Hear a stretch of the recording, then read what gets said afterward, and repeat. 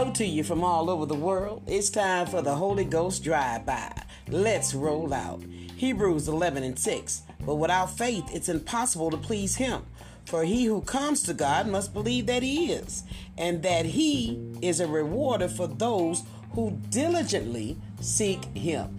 Many people confess to knowing God. Yeah, I know God. God this, God that, God did this, and God did that. But he's oftentimes the very last person we come to when there's a problem. We say, well, I prayed about it, and then we leave that situation alone and go and talk about it to somebody else. He said, listen, in order to have faith, you got to have works. You have to have the belief that he's God, that he's able to do exceedingly abundantly above all we ask or think. Then you've got to seek him diligently.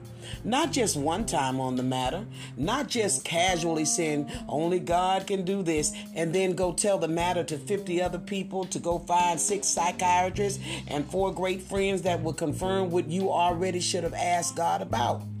Listen, we can save ourselves a lot of time, a lot of drama, if we first believe that God is God. Second, put our faith to work, trusting what his word says and making it tangible for us today.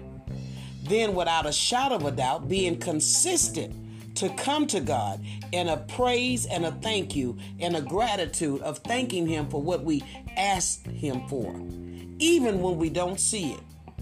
We thank him in advance because we know that if we're willing and obedient, we're going to eat the good of the land. So just because it's famine in the land don't mean we're going to be anorexic. But we got to believe that. We got to believe that he's able to do it. And then we've got to seek him on a continuous basis, knowing that he is the one that will do it. Hey, this has been your Holy Ghost drive-by. Have a great day.